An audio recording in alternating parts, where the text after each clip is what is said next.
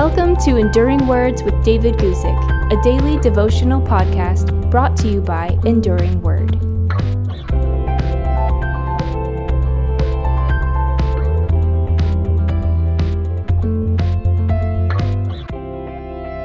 Today, let's talk about something wonderful in the early church, and I would describe it as mega power and mega grace. I'm going to read to you from Acts chapter 4, verses 32 and 33, where we read this.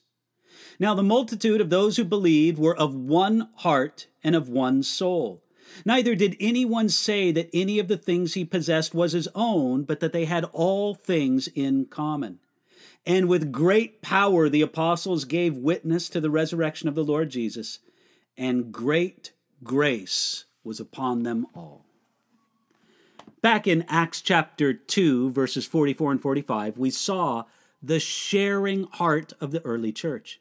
Those verses tell us how they shared with one another and even sold their possessions to help each other. That was true of the church when they were about 3,000 in number. Now the number of Christians was much greater, and they still had that sharing heart. We read of this great generosity in these verses.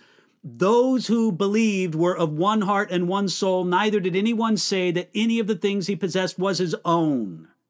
This was true of the multitude, not just a few. To say it simply, they regarded people as being more important than things.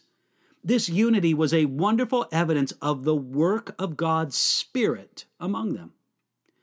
The commentator James Montgomery Boyce made an interesting observation about this unity in the early church. It wasn't the unity of conformity, where everyone is pressured to be exactly alike. This unity was something greater than that. It was the unity of God's Spirit centered on Jesus Christ. And because of their unity, they had all things in common. They recognized God's ownership of everything. It all belonged to God and His people. Because God had touched their lives so deeply, they found it easy to share all things in common. The unity and generosity of these early Christians was wonderful to see. Everyone would love to live in a community like that. Yet, those Jesus-focused hearts also experienced something else. We read here in these verses, with great power the apostles gave witness to the resurrection of the Lord Jesus. This great power was paradoxically both the result and at the same time the root of their unified, generous attitude. They put God first, people second, and material things a distant third. We also notice that they gave witness to the resurrection. We see the central place that the resurrection of Jesus held in the message of the first Christians. They preached a resurrected Jesus. So we read that great grace was upon them all. Grace is God's favor. Without sounding too sentimental, we can say that God's grace is His smile from heaven.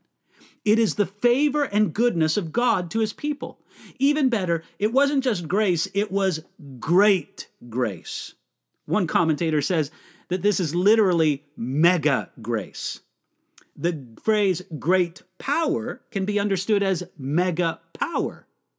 And did you notice who this was for? We read that this mega grace was upon them all. Not just a few special apostles, but for them all. So today, radically put your focus on the resurrected Jesus.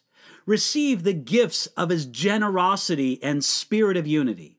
Then receive His mega power and His mega grace. It's for us all.